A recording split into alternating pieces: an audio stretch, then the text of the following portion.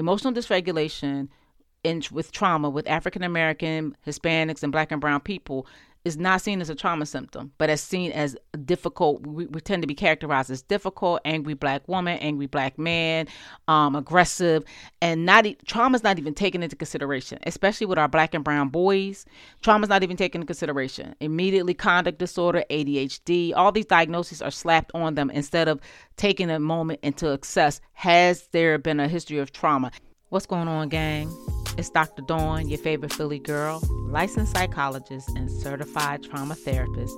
And I'm back in these streets with another episode of Sanity Sessions, Real Talk, Real Trauma. And today we are looking a little bit closer at trauma symptoms. Stay tuned. All right. So again, like I mentioned in our first episode, we use the term I'm traumatized so loosely. But there are some symptoms and responses that are commonly associated with trauma and some that are not so commonly discussed, but are associated with trauma as well, that we're going to delve into today. All right. So I've talked to you on a number of occasions prior to the shift, as well as in the last couple episodes since the shift. I've said that trauma is relative. And so just like trauma is relative, so are some of the trauma responses and symptoms. So for example, some trauma survivors experience flashbacks. Others may have nightmares. And we'll define those more in detail so you can have a working knowledge of some of those symptoms. But again, it is relative. So not everyone will have the same symptoms.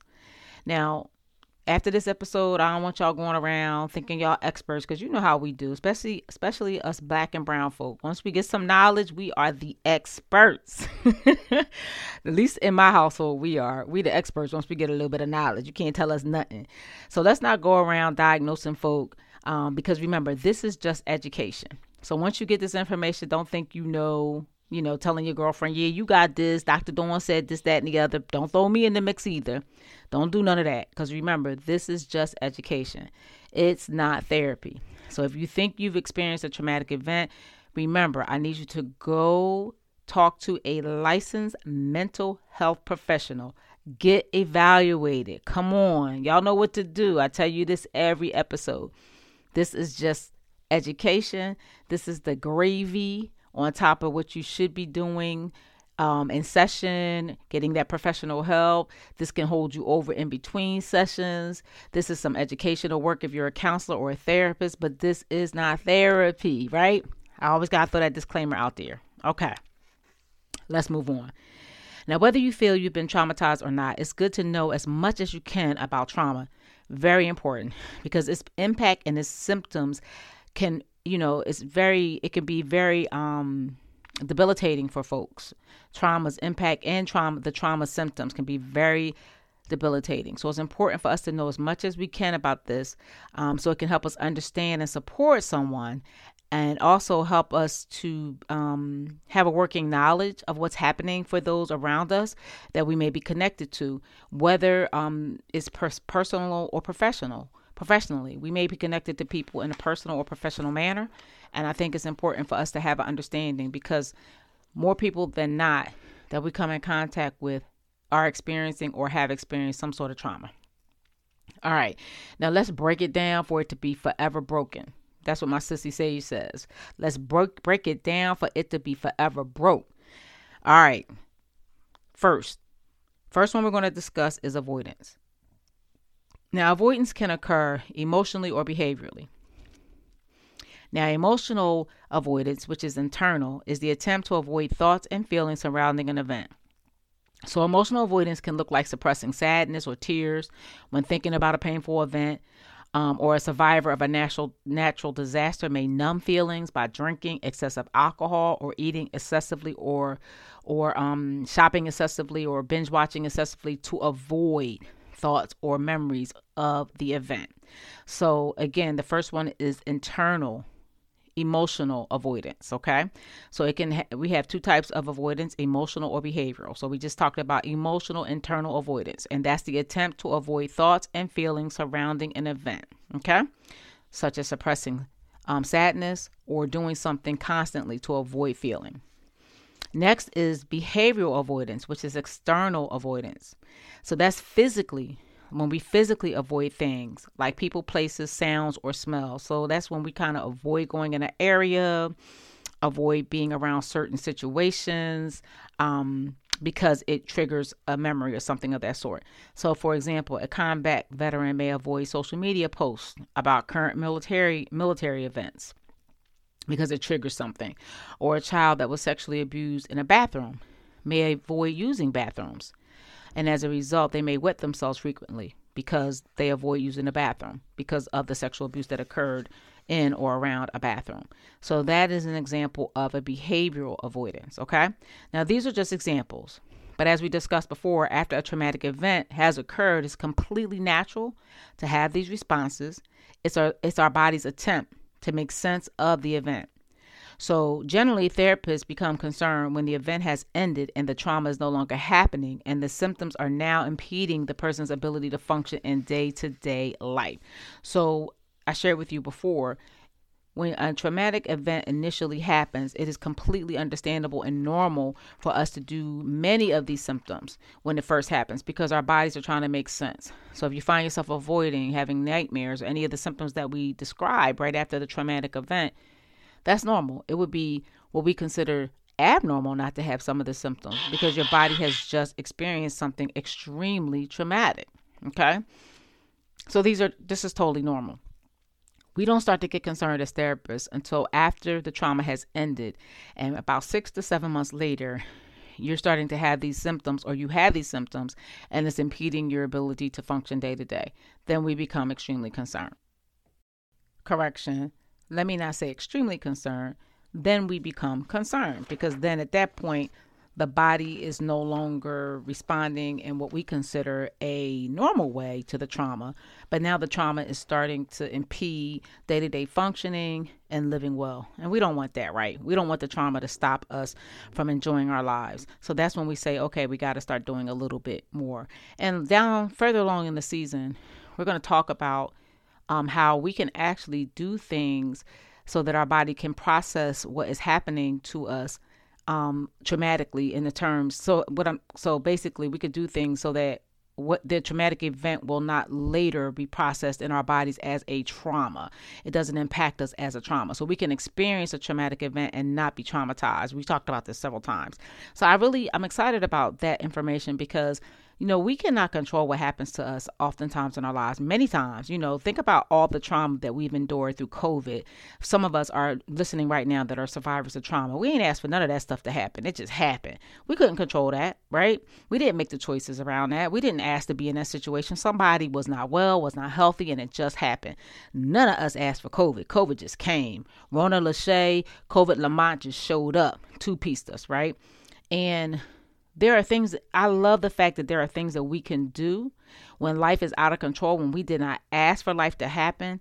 There are things that we can do to buffer and mitigate it so that the traumatic event does not end up traumatizing us. I'm really excited about that and those discussions that we're going to have later in our season. Okay, so I don't want to get off and digress. Okay, so back to our notes. So one thing I want to reiterate, so we were talking about avoidance. One thing I want to reiterate regarding avoidance is while avoidance feels so good in the moment, it is the number one hindrance to healing. Number one hindrance to healing. Also, what we often don't realize is when we are avoiding, we don't realize that we are avoiding. We don't realize that. So we think that, we think that we're good. Like I often have clients come into my office and say, I'm not avoiding, I'm living it day to day, but they're not actually doing the work to heal. They don't want to talk about what's happening. They don't want to talk about the impact that it's having on their lives, and they feel like they've moved on. And sometimes, honestly, in some cases, people have moved on. But then you start to see these areas of their lives that are stuck. And it's stuck as a result of the trauma. And when we go to deal with the stuck area of their lives, they don't want to go there. And that's a form of avoidance. Okay. So many different ways that avoidance can manifest itself. Okay. But avoidance happens subconsciously. most times avoidance happens subconsciously. So for example, let's say you have therapy for trauma and you have it every day at 3 o'clock and every Wednesday at 3 o'clock. But every Wednesday at 3 o'clock, some type of emergency comes up, or you find yourself running late to appointments, or you're going to, you schedule things right before it that always pours over. Now, you may not think consciously that that's avoidance. Like you're not trying to do that on purpose. It just happens. But subconsciously, you may not want to go to that session because you really don't want to open that package or unpack it because you think it's going to be painful. And the thing about it with avoidance is always mentally, we make it always worse than what it really is. So we put it off, we put it off, we put it off. And it's never as bad as we think it is. Generally, it's never as bad as we think it's going to be. Avoidance makes it a lot scarier. So when we think about avoidance, let's think of it like an injury. If you injure one of your legs or arms, you will naturally begin to rely more on the other non-injured body part. So in essence, you begin to avoid using the injured leg because your body becomes conditioned to avoid use of the painful area. So that's how avoidance works. It's just the same thing. You avoid that area so much, you begin to rely more on the other areas of your life. So like, for instance, instead of, I may overwork to avoid thinking about the trauma. So I do a lot of work all the time. I keep myself busy. Now, overworking may not seem pejorative in the moment because you're making extra dollars. You're helping people. You might be helping people. You may have a job that you're doing a lot of good things for good people or just a lot of good things for people in general. So it may look good on the outside, but we're not working on the pain points. But I promise you, if that trauma is not being dealt with and it needs to be dealt with, it's going to come back up. So avoidance never works.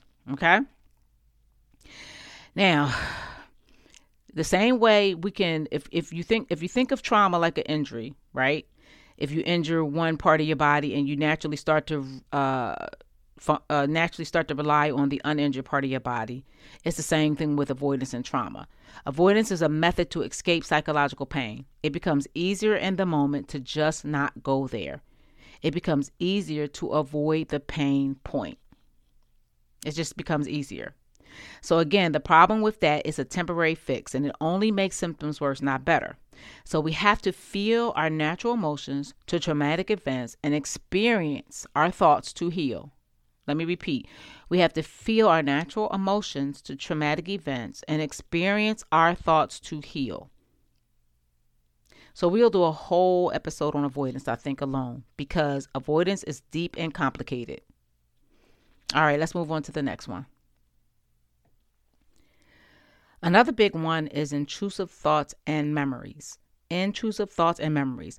That's experiencing without wanting to memories or thoughts around the traumatic event. Experiencing without wanting to experience it, memories or thoughts around the traumatic event. So the thoughts and memories can trigger strong emotional and behavioral reactions. It could come quickly like flooding and can be very disruptive to day-to-day functioning.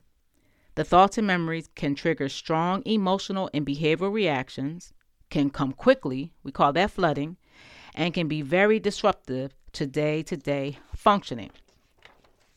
It can be extremely difficult for a person experiencing intrusive thoughts and memories to discern between the past and the present. So these symptoms, whoever experiences these symptoms struggle to know that they are actually, whether or not they're actually in the present. They may feel like they are in the past and it's happening to them in that moment. So it feels like the trauma is happening in real time all over again. So because of that, a person may yell out, they may scream or run right in that moment, and nothing is actually happening. So to the people around them, so a person can experience this, and to the people around them, they look out of place. They may be labeled as crazy because they're reacting to this memory or to this intrusive thought, but no one else can see it. And to that person that's experiencing it, it seems real. So they struggle with realizing that they're safe in that moment. They struggle with realizing that they're not in that moment, right? In that moment, that they're not being traumatized. They struggle with understanding that this is that they're not in that past memory, and so they react to that. So the next symptom we want to look at is flashbacks of the traumatic event. Flashbacks are very common among trauma survivors.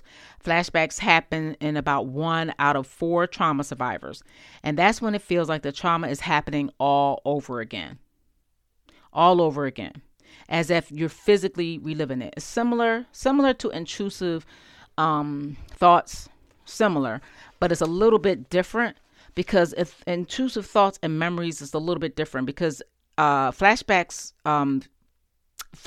you physically feel like you went back in time, whereas intrusive memory thoughts, it's a little different. It's happening more cognitively, and it's hard to it's hard to discern between the two, unless the person sometimes can really break it down for you in session. But a flashback is when I hear people talk about flashbacks, they actually physically feel like they're actually in a space. They look around and they see almost like a vision almost. But they act like they physically feel like they're reliving it. The experience is generally involuntary and very intense. So a flashback is very intense. It often feels real and is not seen as a memory. So with intrusive memories, it's just a memory. And I don't want to minimize when I say just, but with it's seen more of a memory in their mind. They know that it's a memory, but they react as if it's a memory. With flashbacks, it's very physical. It's like I've heard people say that the room was different. They opened their eyes and the room was different. It wasn't just a thought in their mind, and they know that it's not just a thought in their mind. Whereas when someone's having an intrusive memory, they can tell you that it was in my mind. It was in my mind. It felt real, but it was in my mind. But with a flashback, it feels real and it's not seen as a memory, but as if it's actually happening. And this flashbacks can seriously disrupt someone's life, just like the intrusive memories as well. People that experience flashbacks can react violently or in an odd manner and take some time to realize that they are in a safe environment. So they're very similar to intrusive memories as well. Flashbacks, they have similarities. And sometimes it's hard to tell the difference between the two. And as a therapist, you just got to break it down in session for those therapists who are listening. And for those who are experiencing these symptoms, sometimes you guys are really good at being able to explain it and say what the difference is. But with a flashback, it's more physical. It seems like when I hear about flashbacks, it's as if the whole entire environment changed. The space even changes for you mentally. Another common symptom is nightmares related to the event or about the event. So nightmares are very common. Sometimes nightmares actually last even after finishing trauma treatment, and over years, though people will experience nightmares, though they will decrease over time and not happen as frequently, and the intensity is not as strong. I definitely hear clients talk about having nightmares well until after treatment has finished, and but they don't tend to impede the quality of life, and they happen less frequently. But sometimes the dreams are about the event itself, but sometimes clients report dreams similar to the event, meaning similar to feelings of danger or being unsafe. Nightmares tend to be chronic and disturbing in nature, and they disrupt sleep and are often predictive of more severe PTSD symptoms. Unfortunately, people that report nightmares tend to have more severe PTSD symptoms. But the good news is that through treatment and therapy, sometimes nightmares don't go away, but they do decrease in frequency, like I said earlier, and intensity. Next, we're going to talk about hypervigilance, or sometimes it's referred as hyperarousal. And that's when that's the body's way of always being prepared. So hypervigilance is, when you think about hypervigilance, think about the person that's always like easily startled, like always jumpy, always ready to on guard. It may be like jumpy, like, scared, or jumpy, ready to fight, always like, ready to two-piece somebody. It could be one of those two as well. Or ready to defend, maybe always defensive. It could come in several forms. It could be very defensive, on attack mode. It could be someone that's always scary or jumpy or scared as well. Now, hypervigilance can serve as a method of self-protection, but can become detrimental because it can often produce overreactions to situations perceived as dangerous, but aren't actually dangerous. So hypervigilance can, Most clients who have hypervigilance will tell you, or most of us that have hypervigilance will tell you that, that's a way that they stay safe. They want to make sure they're safe. Nobody's coming after them, and they are always prepared, right?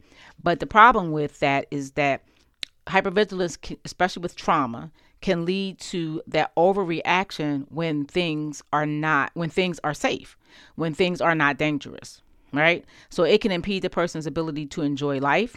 It can impede the person's ability to actually take the time to assess and properly respond to situations. So people that are hypervigilant, or those who are characterized as hypervigilance, tend to overrespond. They don't take a moment to just take a minute, ingest the situation, and then respond. But that is a typical trauma response, is hypervigilance, though.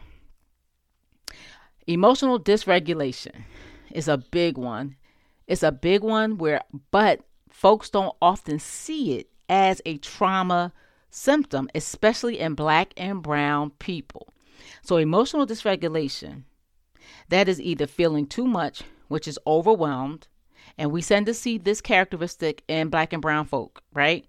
That have been traumatized, or feeling too little, which is numb. So that's emotional dysregulation. Unfortunately, emotional dysregulation with trauma with African American, Hispanics, and Black and brown people is not seen as a trauma symptom, but as seen as difficult. We tend to be characterized as difficult, angry Black woman, angry Black man, aggressive, and trauma's not even taken into consideration, especially with our Black and brown boys. Trauma's not even taken into consideration. Immediately conduct disorder, ADHD, all these diagnoses are slapped on them instead of taking a moment into assess, has there been a history of trauma, and not the typical trauma that people think of: physical, sexual abuse, domestic violence. What about witnessing a violent crime, loss of someone to a violent crime? All those things I outlined in episode 1, which you want to go back and listen to if you haven't, because trauma is a big definition now. It's not those little things that it used to be defined as. And so people often don't take the time to assess that with our Black and brown children, and they give these diagnoses. But emotional dysregulation is a big one that goes misdiagnosed within our Black and brown populations. So emotional dysregulation is difficulties managing emotions such as sadness, anger, anxiety, shame, and the like. In persons that experience trauma later in life and that were able to manage emotion effectively prior to the trauma, these symptoms tend to fade after some time and represent more of an immediate response to trauma rather than a pattern. So, if you experience trauma later in life and you were able to manage your emotions effectively, if you have emotional dysregulation after the trauma, you're more likely to go back to managing your emotions well if you were someone that did prior to the trauma, right? But if you were someone who experienced trauma earlier in life, emotional dysregulation is something that you may always have to work on continuously throughout the lifespan. Emotional dysregulation is more long-standing in persons that experience trauma in their younger years. Hence why you will always probably have to be working on it, managing coping skills throughout the lifespan. Okay? But again, I want to point out and say it again.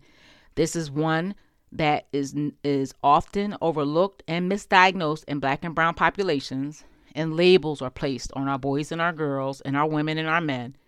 Difficult, angry, all those types of things, and it really is a symptom of trauma. And people don't assess it. They don't assess it. They don't assess trauma. They don't even think about trauma. They immediately give labels. Okay, so we want to be mindful of that. Now here are some not so common symptoms that are often not discussed, at least from my perspective.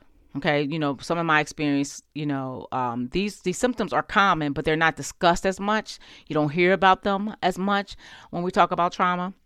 So there's 3 of them: disassociation, feeling easily overwhelmed, and numbing. Those are the 3. Okay.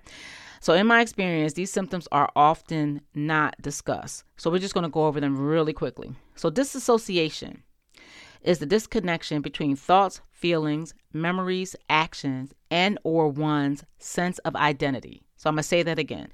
Disconnection between thoughts, feelings, memories, and or one's sense of identity. So disassociation helps distance the person from the trauma in order to cope. So all of these symptoms that I shared with you today, these are how we cope, how our body chooses to cope.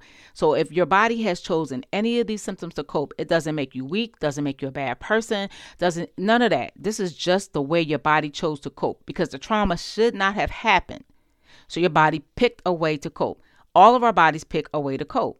So please do not take any of these as a label or of any type of shame. It's just information that you'll know about. But these are the way our bodies cope, and our bodies have to figure out a way to cope to get through the trauma. Okay. All right. So disassociation helps distance the person from the trauma in order to cope, in order to survive. Daydreaming is a form of dissociation, right? So all of us have daydreamed, right? But daydreaming is a form of dissociation, but it's not something that we tend to pathologize, right? So we've all daydreamed, right? So what happens with disassociation? It occurs when we are engaged in an automatic activity and not paying attention to the immediate environment.